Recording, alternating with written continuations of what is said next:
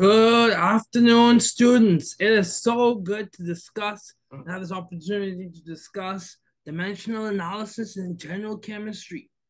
So just before we begin, this is going to be a short discussion in which I explain to you some concepts associated with dimensional analysis. Let's just go through a few quick ideas before I go through some explanations that are relative or related to your homework 2. So let's discuss read mode. Let me see. View full screen mode. There we go. So dimensional analysis. Let's just recap.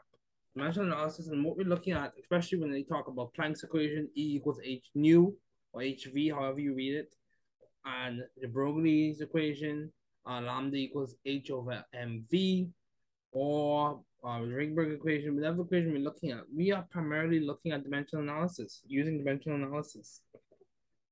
So the solution is you look at the number of objects, you relate that object to one of those objects or the SI unit, then you multiply it by the desired SI unit divided by the unit or related unit.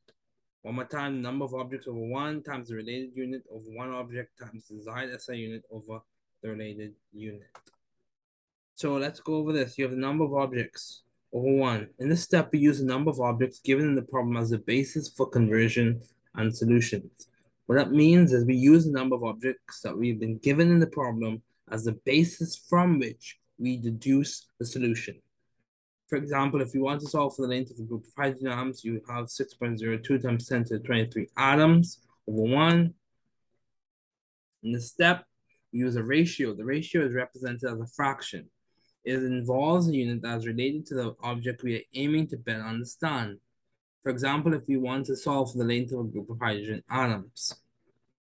So you look at the number of atoms, 6.02 times 10 to 23, so that's 1 mole of atoms, times the length of one atom, 212 picometers per atom.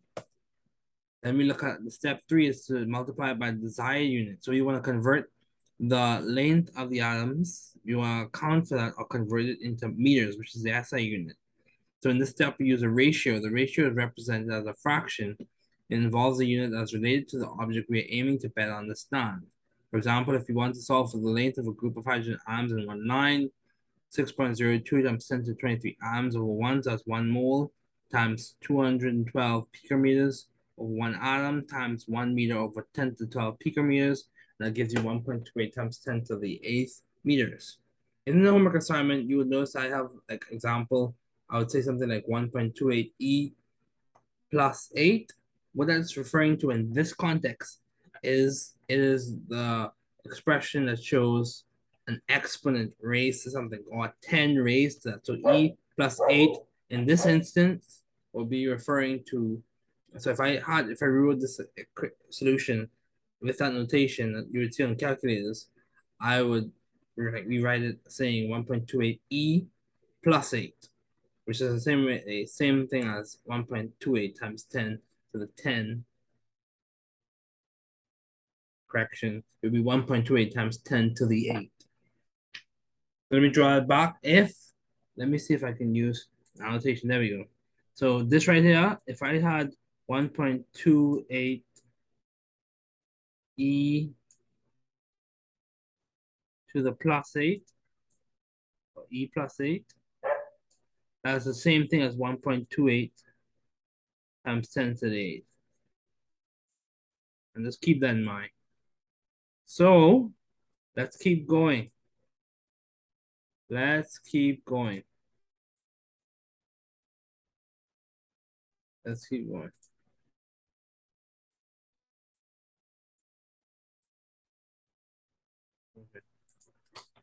Okay. Okay.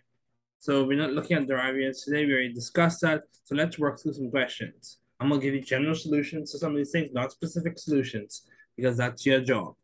So what we're going to do is we're going to look at converting time, or converting distance rather, from the sun to the earth to time. And the equation we're going to use, you could use HT over lambda, but what we're specifically going to use is just a dimensional analysis framework or dimensional analysis setup. So we're going to look at the distance that we have in kilometers. That's the distance times 1,000 meters over 1 kilometer times 1 second over the speed of light and that should be 3.00 times 10 to the 8 meter, and you see it's the reciprocal, right? Meter. So 3.00 times 10 to the 8th, that's going to give you some answer. Now it's your job to solve for that, given the values in the problem. So let's look at another question. Say we have asked to determine the de Broglie wavelength. The de Broglie wavelength will involve us looking at the de Broglie wavelength of an electron. Say we were asked, solve for the de Broglie wavelength of an electron. So the de Broglie wavelength, typically the equation is written as, let's just write the equation. Lambda is equal to H over mv. But this can be rearranged. This can be rearranged if you were to multiply, or if you were to, let me see, if you were to multiply, yeah, there we go. If you were to multiply this by v, multiply both sides of the equation by v, whatever you do on one side, you do on the other. Multiply both sides by v. That on the right hand side cancels out, so you're now left with lambda times v equals h over m, and then you divide both sides by lambda, and that's divided by lambda, and you get that the lambda on the left hand side cancels out. That gives you v is equal to h over m lambda. That's the de Broglie equation. Let me erase that so it's clear. Equals, let me see, draw, equals h. Actually, that's not what I want to do. X. Actually, no, that's not what I want to do either. Let me see. X. Let's see. I'll take h over m lambda. That's that. Let me draw it clearer. H over m lambda. Wow, that's that. So that's what frequency is equal to. H over m lambda. So that's what this is saying here. To rearrange the Broglie equation, rearrange. So here you have Planck's constant, right here. This right here is Planck's constant, which is h. This right here is the mass of the electron dot. This right here is the wavelength, and then you have to convert that wavelength into meters. Always remember, you must use SI units, and then you get an answer. And I'm gonna let you do that because this is one of your homework questions. Also, let me erase. Just keep that in mind. This equation has been, you have to rearrange the de Broglie's equation to solve for the wavelength if you are given the mass and the wavelength. Now, if you solve for the frequency rather, or the speed, you have to rearrange the equation so that you are able to use the values that you're given. So the formula is basically a set relationship or an established description of the relationship between two variables. And what you're able to do with that formula is dependent on or what you need to do with that formula is dependent on the values that you're given. So just keep that in mind as you solve for the values in your homework sets. Formulas are basically descriptions of relationships. Whether those relationships are directly proportional, indirectly proportional, you have to determine that from reading the formula. So let's keep going. Now,